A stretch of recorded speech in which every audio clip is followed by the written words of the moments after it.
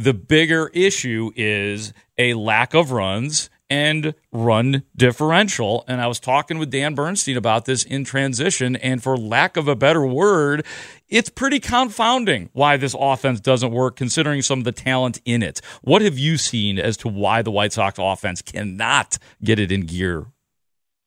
It seems like a little bit of everything. I think, probably the easiest way to sum it up is that they've had a hard time getting three hitters in the lineup functioning at one time. It's been a game of whack-a-mole where, Tim Anderson's been the constant, but Luis Robert looks good. Jose Abreu's not working well, and Andrew Vaughn is hot, but not trusted yet, so he's in the back half of the order. Then Vaughn gets trusted, moves up, gets more responsibility. He gets hit by a pitch.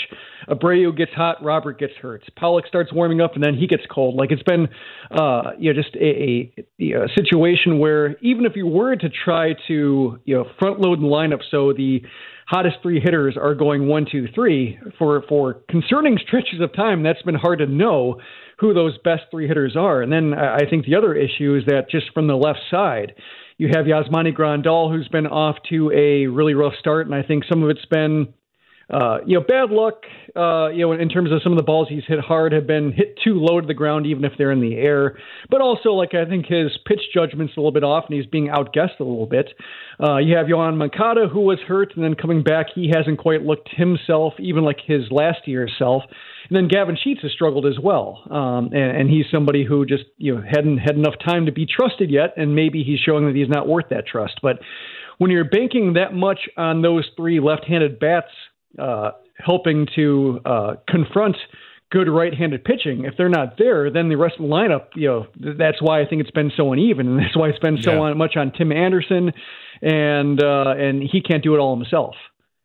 Yeah, absolutely. And there hasn't been that one guy that has just been blistering hot and carrying the team. And, I think that we've seen moments almost every year of Jose Abreu's career where it has been like that, and it has not been like that. Who knows? Maybe this is the start of something for Andrew Vaughn, because he had at the time a huge 3-run double in a tight spot, and then he hits a 2-run homer as well. What I'm waiting for with Andrew Vaughn is all the promise is there, and a lot of it we've seen in play in terms of his production. I'm just waiting for it to click in consistently, where every day Andrew Vaughn is the guy that you want hitting second or third, that he might be one of your best hitters on the team. I don't know that it is there yet. I'd like to know what you think about his development and where he is in the ceiling, and if he does have indeed more ceiling to get to.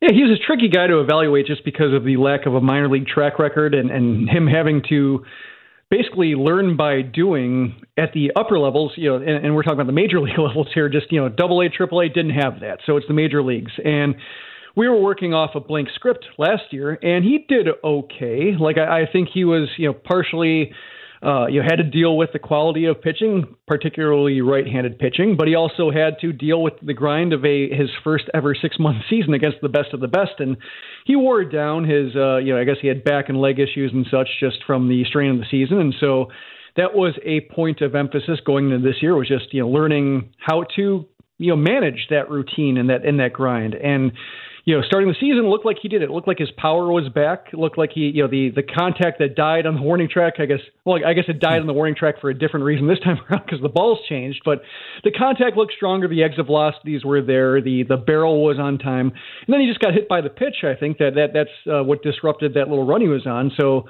should this be the sign of something, or should the White Sox think like he's past his physical limitations, I wouldn't mind seeing him hit top 4. I like him hitting second. I don't mind if Abreu moves up to third, and then if Robert comes back, maybe Robert hits second and Vaughn hits fourth, what have you. But I like him in the top 4 just because even when he's not squaring everything up, his plate appearances are still among the most disciplined on the team, and that has its own value, I think. I would like to see less of Yasmani Grandal for the time being, so bump him down to 5th or 6th, and then try to go from there. But I don't envy Tony La Russa in terms of trying to figure out, with Robert out, with Vaughn just coming back and approaching something, who are his 3 to 4 best hitters.